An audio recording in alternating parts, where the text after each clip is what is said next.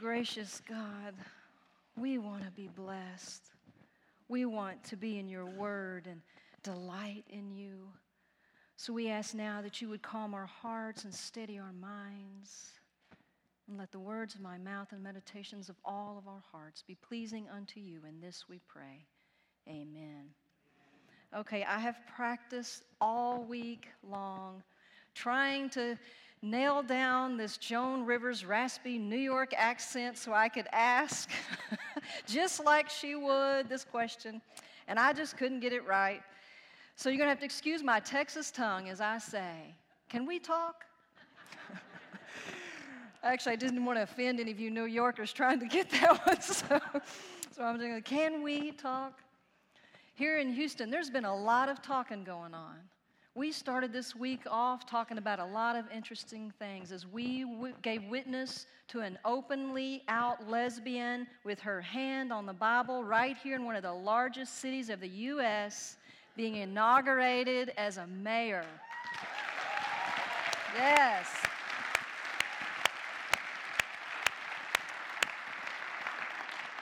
Sure got people talking about some things. And you know, as the cameras were rolling and they were capturing a lot of the festivities, it became clear. Houston, I kept thinking, Houston. But it became clear as they were showing this and celebrating it, yes, Houston. And he says, yes, this is the greatest city. We celebrate. It's part of our heartbeat here in Houston to celebrate and embrace diversity. So it makes sense right here in Houston. So we're talking about some things. Well, I have a question for you. Are we ready to talk about our faith? Can we talk openly about our faith? You know, there's a word for that. If you're out there talking openly about your faith, you're an evangelist. You want that word? You want to be known as an evangelist? Amen. I'm glad there's one out there. That word makes me shudder just a bit when I hear it. I think evangelist, someone out there who's talking about the good news of God's unconditional love, the incredible, liberating gospel of Jesus Christ, an evangelist. But yet when I hear it, I shudder. Why? Because there's a lot of wackos out there on TV saying a lot of outrageous and incredible things in the name of God and religion. And I don't want to be one of them. I don't want to even be in that ballpark. So yeah, it's a little intimidating. So really, the word evangelism makes me feel one or two things. Either I feel extremely guilty because I'm not out there talking about the grandest love affair of all time, sharing people what I have, which this truth of God's liberating love. Or I can rationalize it away. Because really, I don't want to be one of those wackos. It's pretty intrusive, and it's not really politically correct to talk about spirituality or religion, right? And so I find myself just kind of rationalizing away, and I think, I'll just be the best person I can be, the best Christian I can be, and maybe that's good enough. I'm like, and come on, we got the best church around. We're right here. We're centrally located. You can see us from the road. We got, we got great music, pretty decent preaching.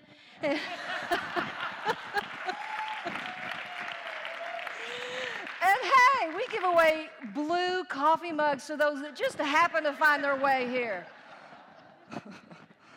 Evangelism. There is a pastor out there, Martha Grease Ray. She did a 4-year study on evangelism. She calls it the Mainline Evangelism Project. Took her 4 years to do this. She interviewed thousands and thousands of churches and denominations, hundreds and hundreds of individuals, pastors, lay people, adults, children. She's trying to get her hands around evangelism and really just trying to understand what it motivates, who's doing it well, what motivates people to do it, and that sort of thing. And she come across some pretty sobering statistics. This E-word evangelism, it really is the thing that most pastors and members of congregations said is the most difficult thing to do. It's become right next to sex and money, that which must not be named in our churches. So she did come up to some pretty sobering statistics. Is it intimidating to talk about your faith? Yes. Are churches, mainline churches, declining? Yes. Is America becoming a less religious country, and are there less and less people coming to know this liberating love of God? Yes and yes. Pretty intimidating. And how are churches doing about communicating this love of God? Pretty badly. But there was one statistic and one set of hope that I found in this, and I found it pretty powerful. The hope is this. She found that the heart of true evangelism is simply having a vivid relationship with God, being a part of a church you love, and then caring about individuals who have yet to experience the depths of God's love. That is the heart of evangelism. There was another pretty interesting statistic that I found in this book. It's in this study. It's 65 to 80% of the fastest growing congregations are predominantly racial ethnic blends. You hearing that? Churches that have as its core value inclusivity are getting it right. It seems like the Spirit is up to something. And I got news for you. MCC, Resurrection Metropolitan Community Church, was founded on the core value of inclusivity. We dare to take this on. We embrace it. It's in our church DNA. The Holy Spirit breathed life into Troy Perry many years ago, and right here in Houston, Texas, breathed life into us and said, go and be and tell people of the unconditional love of God. It's who we are. It is our core value. If you look at that Psalm 107 again, it should be our mantra. It says, oh, thank God. God is so good. God's love never runs out. All you set free by God, tell the world. Tell how God freed you from oppression and then rounded you up from all over the place, from the four winds and the seven seas. Some of you wandered for years in the desert, looking but not finding a good place to live. Half-starved, parched with thirst, staggering and stumbling on the brink of exhaustion, and then, in your desperation, you called out to God, and God got you out in the nick of time and put your feet on a wonderful road and took you to an incredible place to live. So thank God for the marvelous love, for the miracle mercy to be beloved children of God. Is that incredible? All evangelism was ever meant to be, being in love with God, having a place, a church that you love to be at, and caring enough about people who have not experienced the depths of God's love. Evangelism. Well, so if we get that and we understand it's kind of part of who we're called, and I think maybe we're being called to talk about it, not just live it here on Sunday, what would that look like?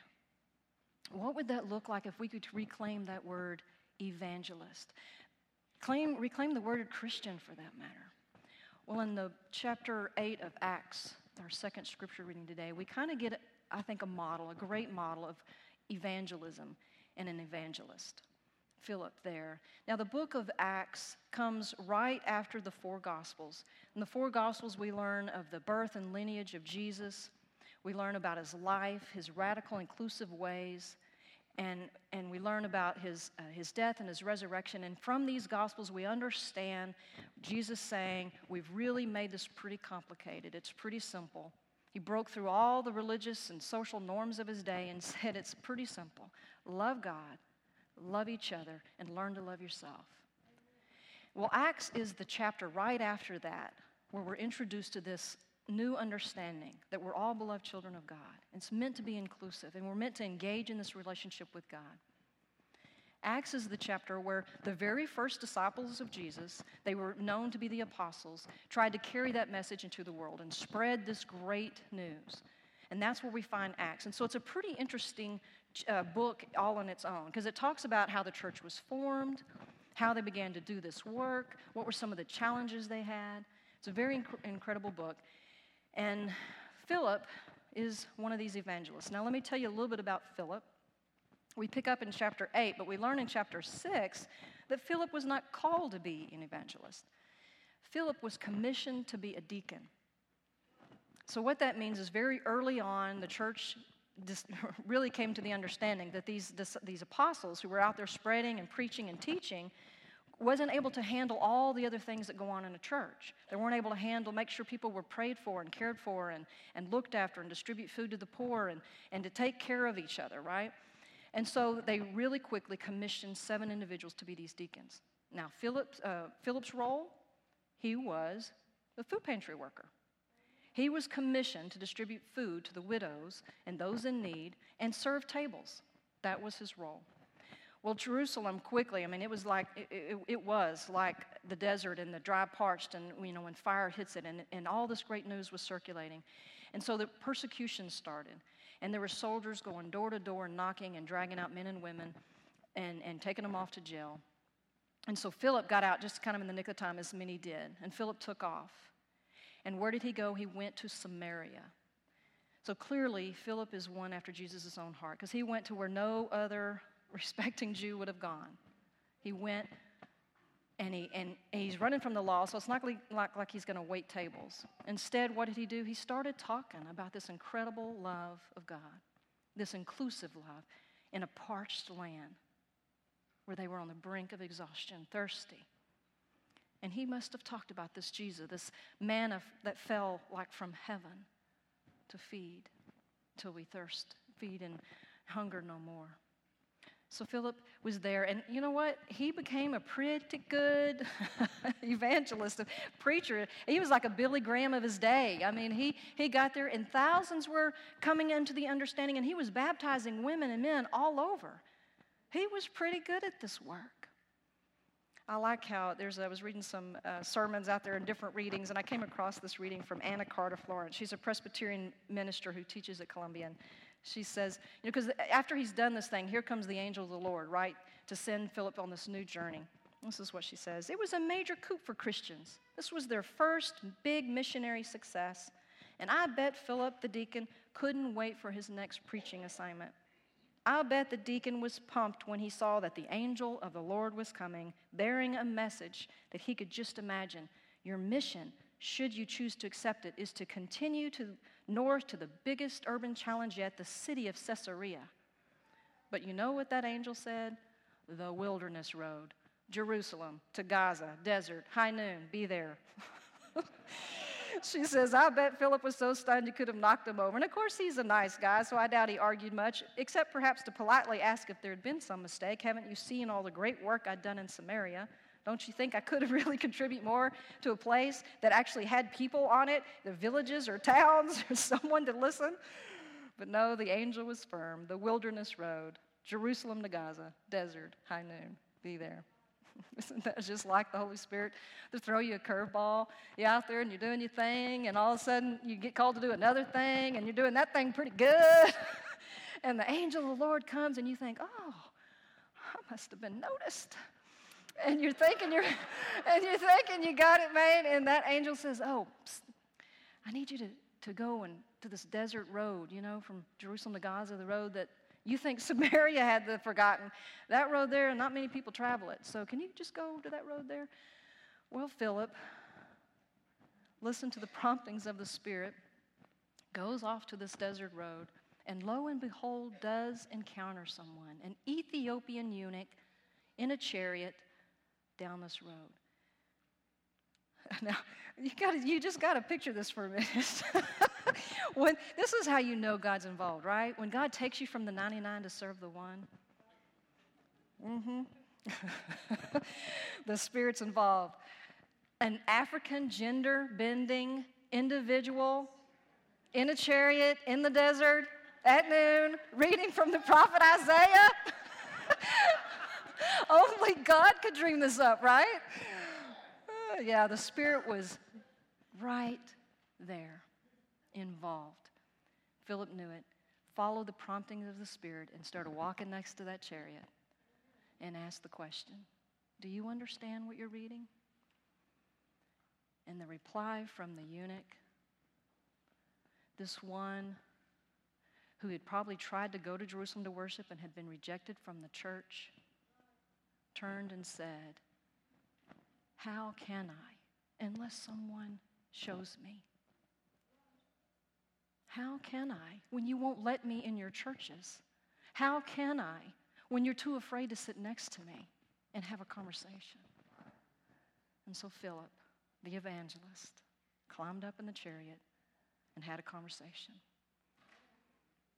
And he showed him Jesus. That's what we're told. I wonder what that conversation looked like. They're reading from the scrolls, reading from the good book. I wonder, they were in Isaiah, but I wonder if the eunuch said, excuse me, can we just go back here to Deuteronomy 21? Because it says here, and I think this may be why the church rejects me, it says the eunuch shall not have a place in the congregation of the family of God. Can you tell me about that? Scripture seems clear. This gender-bending person by accident or choice or royal decree, we don't know. He might have had a question about that. And I don't know how Philip may have responded. What we know is they were in Isaiah, so I'm hopeful. I'm just hopeful that maybe he just turned to Isaiah 56 and read this. The days will come when the eunuch will no longer say, I am just a dry stick. The days will come when the eunuch who loves me and my house and my covenant shall have a name written in my house and my covenant, and shall be better than 1,000 sons or daughters and be remembered forever. He must have somewhere in that conversation showed him that those very scriptures he was reading from Isaiah were Jesus, who had no descendants, was loved by God. What we do know is we may not know all the details of their conversation, but we know he showed them Jesus. And how do we know? Because they were in the desert, and this eunuch looked up and saw water. You get that? That's what happens when you're thirsty and hungry to know that you're a loved person of God, and you're in the desert, and you look up and see water because somebody had a conversation with you. It may have just been the modeling of sitting in that seat next to him and letting him ask his questions, maybe even being honest. I'm not sure the answers, but I know that God's love has changed my life, and I know you're a beloved child of God. The conversation had to go a little bit like that. And so there in that desert, two people learned and must have truly understood what they were reading, because when the eunuch says, what would prevent me from being baptized? That Philip knew it was time to quit preaching and wade in the water. And there they were, singing and dancing in the water. What a beautiful day. That day, two people sitting in a chariot understood that God's love never separates us from, and we can't be separated from God's love. That maybe God is bigger than we ever imagined. Two people having a conversation. You got to love this stuff. And I think that we're being called. I think we're being called to have these conversations. Inclusivity is at the heart of who God is. And if you read these stories in the book of Acts, you'll see that every time that the church was being stretched to go beyond the walls of its comfort zones, the Holy Spirit arrived, created a couple of facts that you had to just know God was involved. And just by following the promptings of the Spirit, the message was out. God's liberating love. There are so many in our community thirsty, hungry, wanting to talk about meaning of their life, destiny, their souls, their purpose. They want to talk about this God thing, and they need some conversation partners. But there's plenty of those religious wackos out there talking from them TV screens and saying all these outrageous things in the name of God and religion. And there's plenty of us, honest people who love God, who love coming here to worship. But the problem is we're so afraid of sounding like those wackos, or maybe not having all the answers to the questions, that we're not out there having the conversations. We're not out there having the conversation. It reminds me of this quote from Edmund Burke. All the forces of evil need to win this world is for enough good people to do nothing. The longer we stay silent, the louder those voices sound, don't they? I want to share a clip with you from Brothers and Sisters. Now, if you're a Brothers and Sisters fan, it's not, don't get your hopes all up. It's not the one with the hot Frenchmen swimming laps in the pool while all the gay and straight walkers look on and drool on. No, it's, we got some Brothers and Sister fans out there. For those that are not familiar with Brothers and Sisters, it centers on an upper-class Walker family that lives in L.A. Brothers and sisters is like that awkward family reunion where everyone is airing out their dirty laundry at the dinner table. They don't need a Joan Rivers to tell them, can we talk? Because they're talking all the time. And they are navigating their lives through divorce, infidelity, addiction, war, politics, and prejudice and death. They are talking about it. And this clip I want to show you is about Justin Walker. Justin is the youngest of the Walkers. He's a recovering addict who has returned from serving in Iraq as an Army medic. Now, he's gained some excellent experience in medical crisis, but he's fluffed off much of his life, and so he's not got a lot of the book knowledge, okay? So, and he's been paired up with this 17-year-old lab partner because he does decide he wants to be this doctor, and his good name Walker got him into the program, but his Walker's name's not going to get him through the program, so he is struggling. He is trying to get through this thing. It looks bigger than he is, but he's paired up with this 17-year-old who is brilliant, great book knowledge, not a lot of street sense. Great pair, but in the middle of all this, his sister, Kitty Walker, is diagnosed with cancer. And so he becomes overwhelmed. He really wants to make a difference. He really wants to do something. And so before he knows it, he's out there, volunteering in the cancer ward and doing all these other things. So I just want you to listen to the advice of his professor in the middle of this. Look, sir, I know that going for an internship right now may not be the best idea. Has someone in your family been diagnosed with cancer? Yeah, my sister Kitty. It's lymphoma, stage 3. How did you know that? Because I've seen this before. Sudden academic fire, newfound interest in oncology. I'm sorry. I just want to help somehow. And there's nothing wrong with that. And many of the greatest advances in medicine, in every branch of science, has been made by people who have very personal motives. Then why is going for an internship a bad idea? Justin, because there is a right way and a wrong way to go about things. Taking on so much in your first year and then, God forbid, you fail? How does that help anybody? Yeah, you're right. I get it. And now, about Carter. Carter, yeah, he wants a new lab partner. Well, he is brilliant. So he tells me. But he's so afraid of failure that he can't think straight. Yeah, me too. But you have more practical life experience than any student I've had in years, and he's had less life than anyone I've ever met. So what, you want me to get him laid? No, Mr. Walker, I want you to teach him by example how to get along with people in the real world. Yeah, I can do that. Good. And look, someday you may become an extraordinary oncologist, able to help people like your sister. But every journey starts with the first step. And in this case, the first step is the hand. Start with the hand.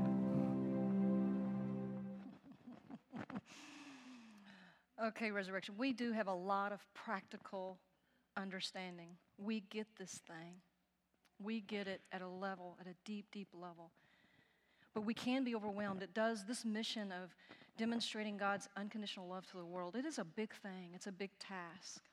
But there are people literally dying to know the love of God out there. So how do we do this? How do we get this job done? Well, we have to start somewhere. It's a journey, like the professor said, it's a journey, so let's start somewhere. And so what I would like to propose is for us to take a spiritual journey together, for us to begin to have these conversations with each other, grounded in prayer, grounded in study, conversation. So I am proposing that we are about to come up on the season of Lent. It's the first Sunday of Lent is February 21st. And this woman I told you about, Martha Grace Reese, she wrote a book. And the first part of the book is just 6 simple chapters. The back part of the book is 40 days of prayer. So what I'm proposing is that during the season of Lent, which is 40 days, about 6 weeks, that we would go on a journey together and that we would commit to one another to pray every day during Lent. And that we would also take time to have conversations with one another. Everybody in here, to be in a small group experience, just reading a chapter a week and meeting with a few people and just having a conversation. And then attending worship all throughout those 6 weeks of Lent so that we can worship together and continue to reflect on these thoughts and ideas. So I'm asking us to do 3 simple things. Pray for 40 days read 6 chapters and get in a small group and reflect on these chapters, and then worship all 6 weeks during Lent together. We got to start somewhere. And I'm thinking we could start with the heart. And the title of this is appropriately called Unbinding Your Heart. And the only way we can really do this is sometime between now and February 21st, if you would, and today included, if you would go into the gathering place and write your name down and say, yes, I will participate in a small group. We can start getting a head count, order enough books so that everybody can buy a book and go through this together. And then maybe we can make a difference in our community. Maybe we can help the dry and parched land feel the awe-inspiring love of God in their lives. Will you commit to do that with me? Can you imagine what the Spirit could do if everybody in here and everybody that continues to come between now and Lent takes this on? You think seeing water in the desert, having a conversation with the Ethiopian eunuch would be wild? I just can't imagine where the Holy Spirit would send us. The question I have for you is asked, how can I if someone doesn't show me? How wide is wide and how deep is deep? Where would the Holy Spirit call us to go? And this is what I know. I can tell you the Holy Spirit will push us and prod us until we get it like Philip. Until one day when every human being feels welcome in the all-embracing heart of God. Amen.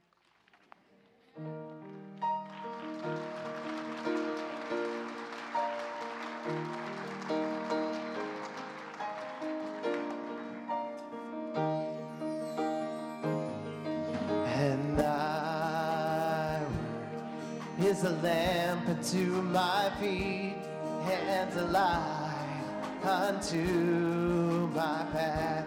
Come on, sing it out with me this morning. Thy word is a lamp unto my feet, and a light unto my path. I will not forget your love for me, and yet my heart forever is wondering. And Jesus, be my guide and hold me to your side, and I will love you to the end. Thy word is a lamp unto my feet, and a light unto my path. Now let's lift up our voices and say that again. Thy word, and thy word is a lamp unto my feet, and a light unto my path. Thy word is a lamp unto my feet, and a light unto my path. I'd like to invite all of the ones that went through new members class to come forward at this time, and let's give them a big round of applause. Y'all line up right there. Come on, don't stop clapping. Clap them all the way in. Come on. That's good. Woo, woo.